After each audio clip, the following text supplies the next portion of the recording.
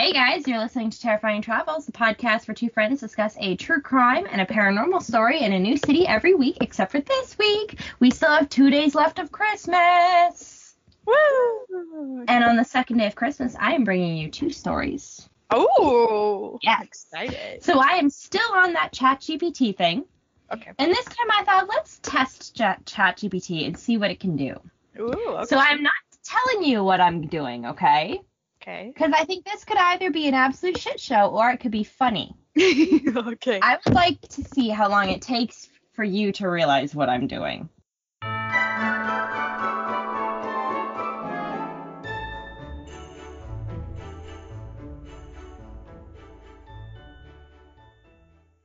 Oh, goodness. Okay. So are you ready? Should we just... I always feel bad because we start on your episode, so I chat and catch up with you the first 20 minutes of your episode.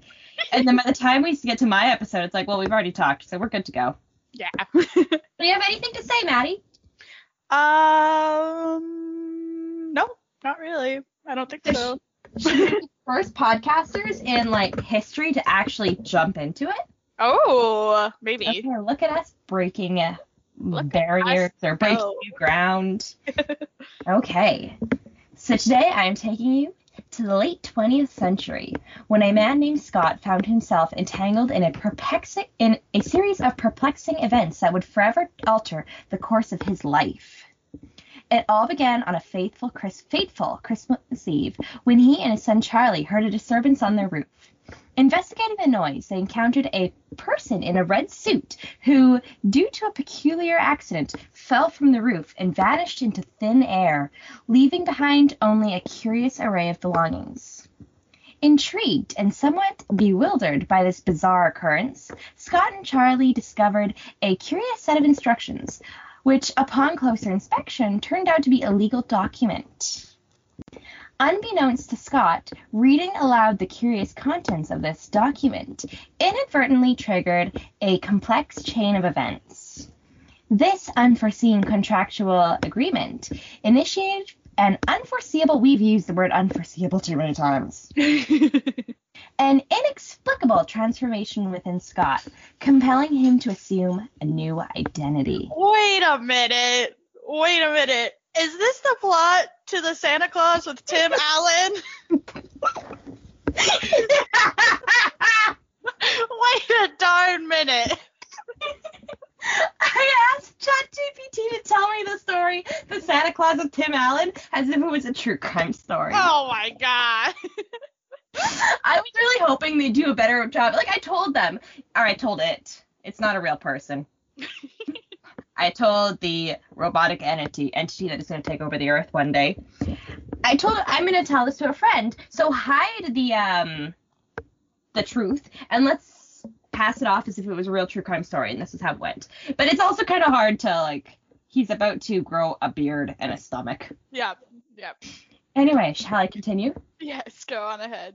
As days passed, Scott underwent an astonishing physical metamorphosis, experiencing inexplicable, and I'm done with the word inexplicable too, changing that confounded medical explanation. His appearance, demeanor, and even his psychological makeup underwent a remarkable alteration, all seemingly connected to that enigmatic contract.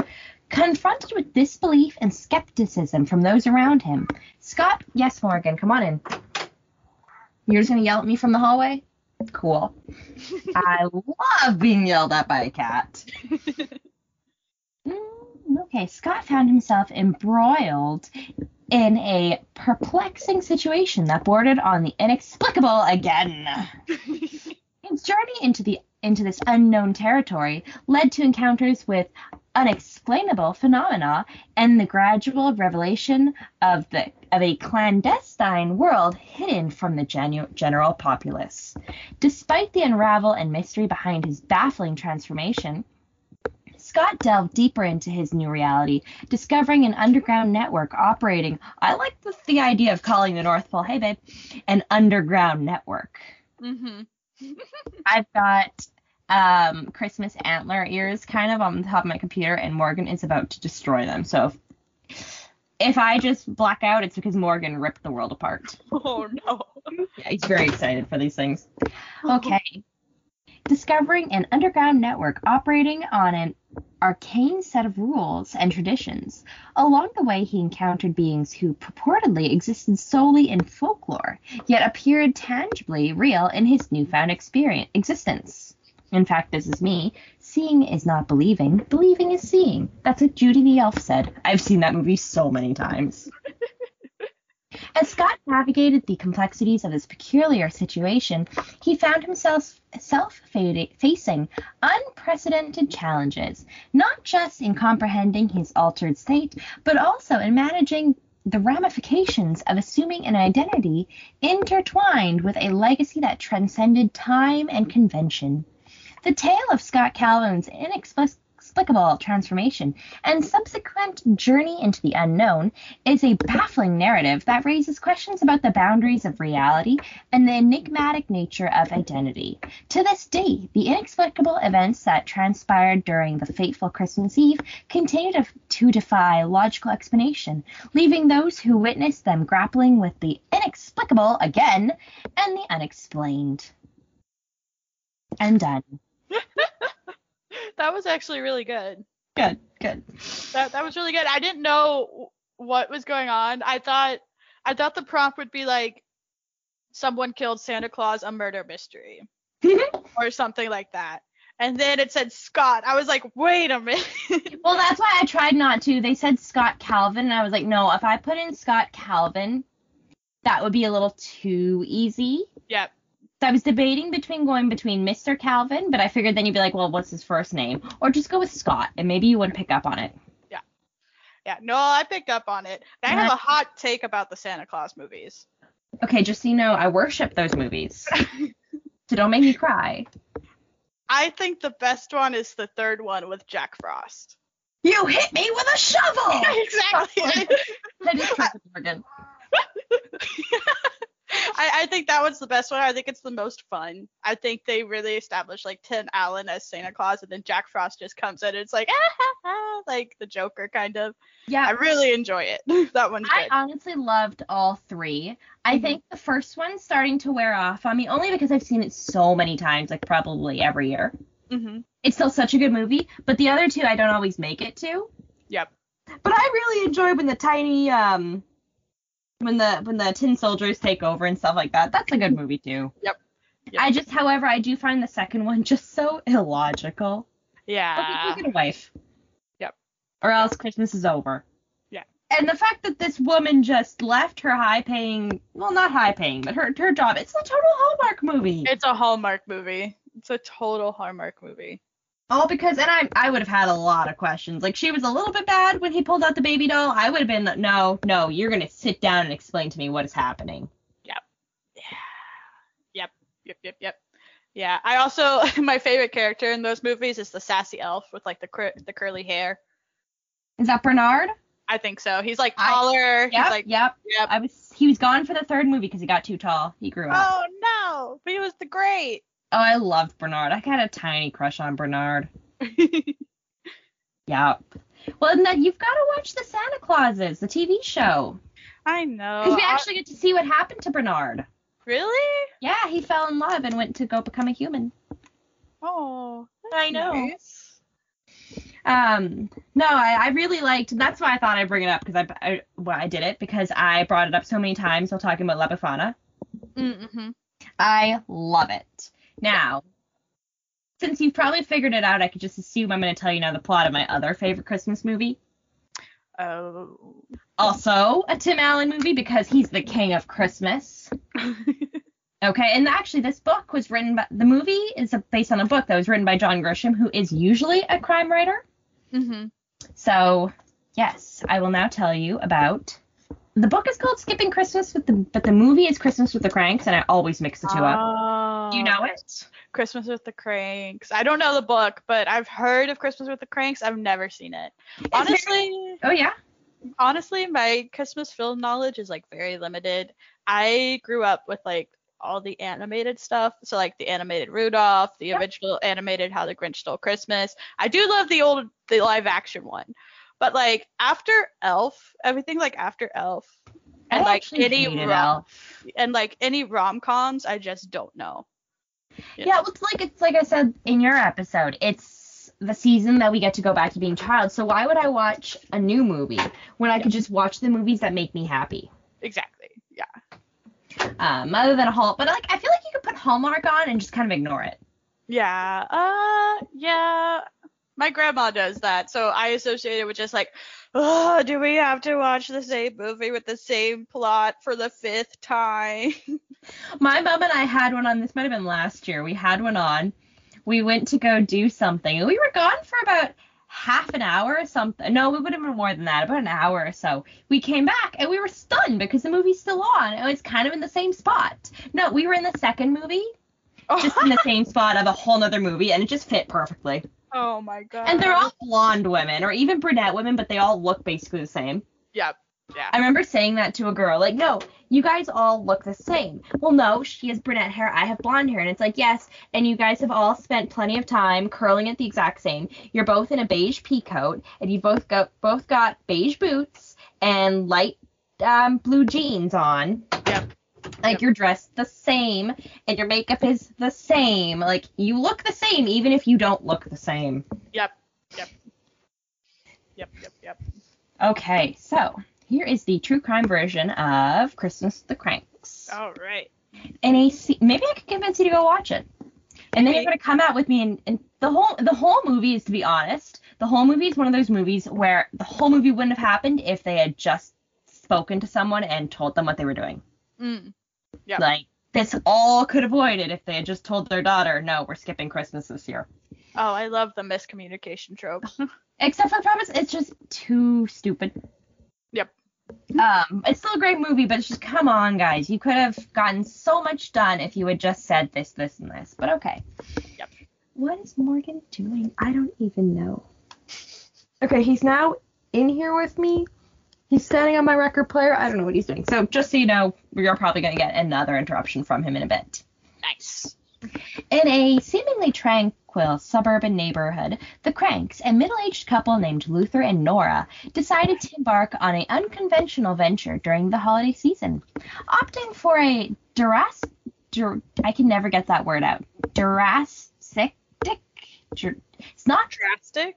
But I feel like that one is the word for dinosaurs. But yes, how about a extreme departure from their traditional Christmas celebrations? The Cranks made a daring decision to forego the customary festivities and instead planned an unexpected getaway. Their abrupt departure from the well-established norms of their community stirred whispers and speculation among their neighbors, who were accustomed to the Cranks' lavish Christmas displays and active participation in the local holiday events. Their neighbors are also batshit crazy. Like, I'm just going to say that. They was chanting in the streets. Ugh. Free what kind of chanting? Free Frosty, free Frosty. Ooga chaka, ooga chaka. Because they wouldn't put out their Frosty the Snowman. What? Oh yeah, no, like the whole neighborhood was chanting. There were children involved. The police kind of came by. It was crazy. What? All because they wouldn't decorate. Oh, as the Cranks executed their unorthodox plan with precision, tensions in the neighborhood began to simmer. The absence of the Cranks' familiar decorations and absence from the community's cherished holiday rituals created a palpable unease among their neighbors. Gossip and conjecture swirled, questioning the motives behind the Cranks' sudden departure from traditions. However, what began as a seemingly innocuous decision took a dark and unexpected turn. A series of peculiar events ensued, coinciding with the Cranks' unorthodox holiday plans. Mysterious disturbances and puzzling disappearances of cherished holiday decorations from neighbors' houses perplexed the community, fueling suspicion and paranoia. This is actually well done. The once idyllic neighborhood atmosphere devolved into a climate of distrust and uncertainty.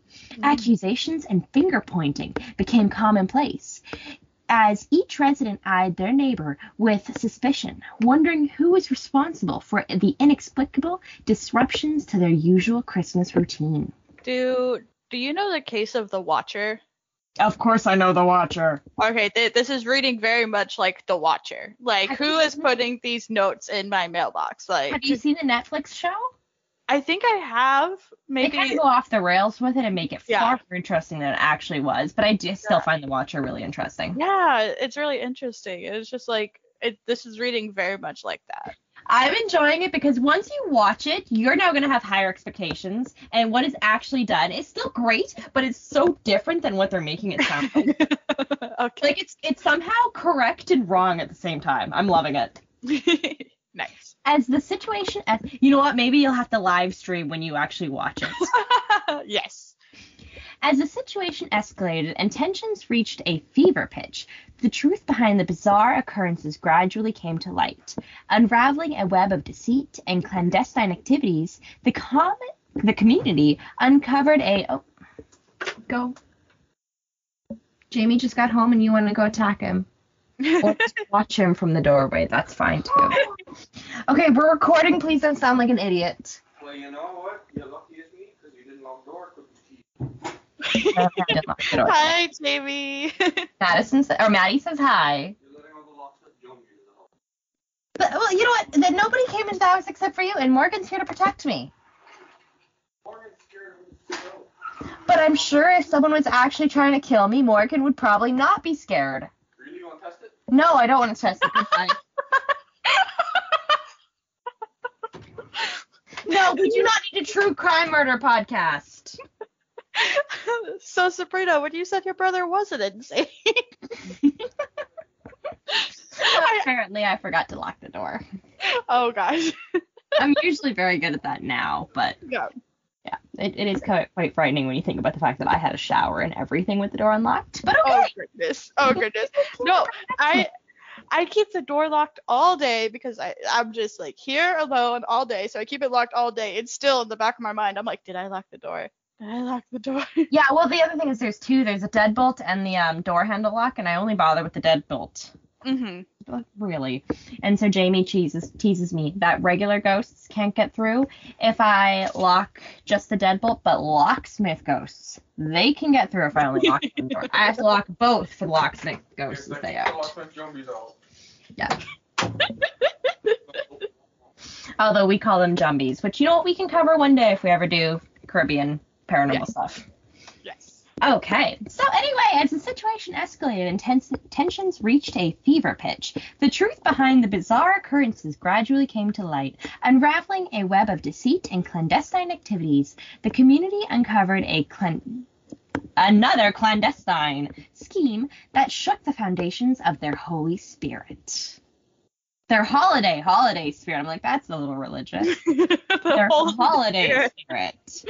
The cranks, unwittingly tangled in this whirlwind of suspicion, found themselves at the center of a baffling mystery. Their unconventional decision to eschew traditional festivities inadvertently unraveled a series of clandestine, we're getting a little repetitive, events that had gripped their community, threatening the very essence of their holiday cheer. Dun, dun, dun. Dun, dun, dun. The revelation of the truth behind the peculiar incidents shed light on a conspiracy that had ensnared the neighborhood in a web of deceit and misdirection, leaving the community reeling from this shocking turn of events and questioning the trust they once held dear.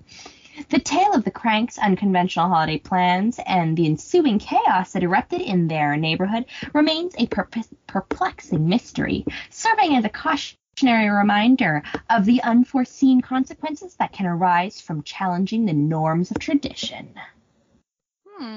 That was so off the rails. So if I can summarize, basically there's this family, the Cranks, and they always decorate. And then one year they decide not to decorate. And then their neighbors are like, well, we're going to decorate. And then the Cranks are like, oh, we're just going to steal all your decorations and decorate with your decorations. Except that's what it really does sound like that. Except for that's not what happened. What? So if I could summarize what actually happens, and like, to be honest, I completely understand. I just wish they could have done it better. So their daughter joins the Peace Corps, and so she's going to be spending Christmas in another country. So they decide the best thing to do is, you know what? We've spent like Tim Allen, Santa Claus, did the calculations. They spend like $5,000 on Christmas every year. They could spend that money on a cruise and not be depressed that their daughter's not with them. And it's like, that to me makes complete sense. Yeah.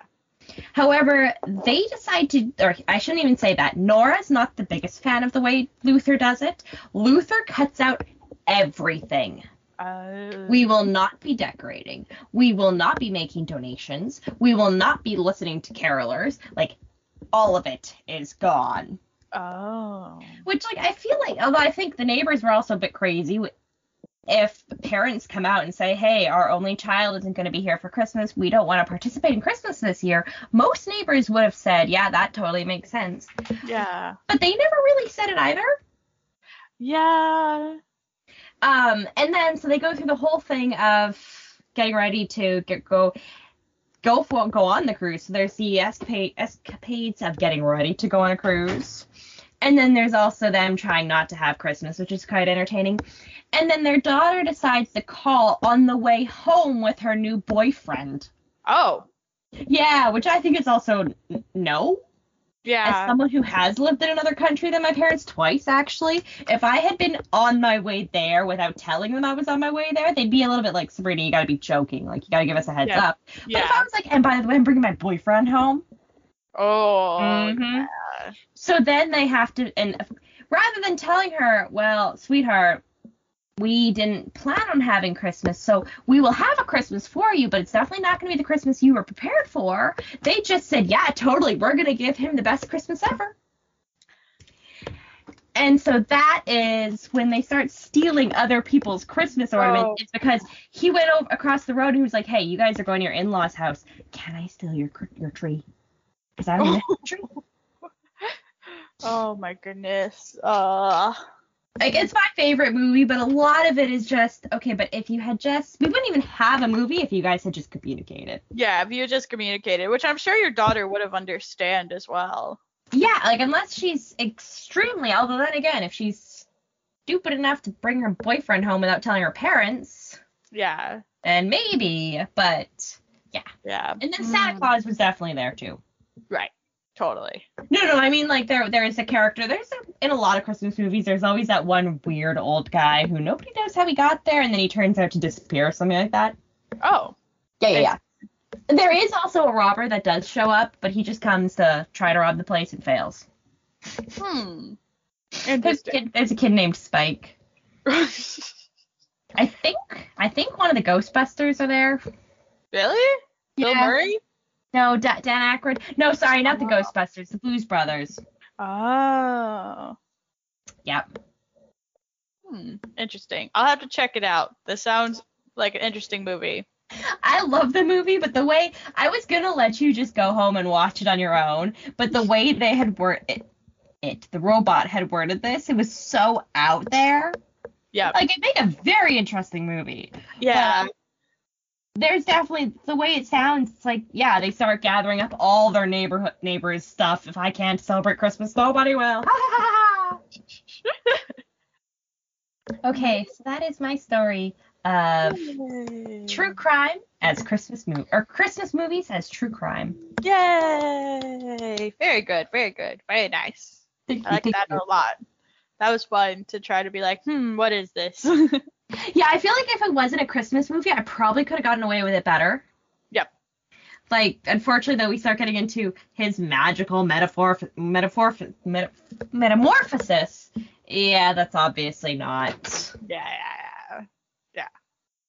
Okay, so it is. Right. Finale time. Yes, it's time for the finale, and I kind of wish we had started a little bit early because it is 8:40, and this is such a big one coming up. It's only 4 pages, but it's dense. However, there's a lot to talk about. Yes. Yeah. Okay. All right, guys. That's it. Thank you so much for joining us. Stay tuned as we wrap up the 12 Days of Christmas, 12 Days of Spookmas with our finale. Be sure to like and comment on whatever platforms you find your podcast. It's a great way to help us out. Thanks for listening. Happy holidays and stay terrified. Bye. Bye.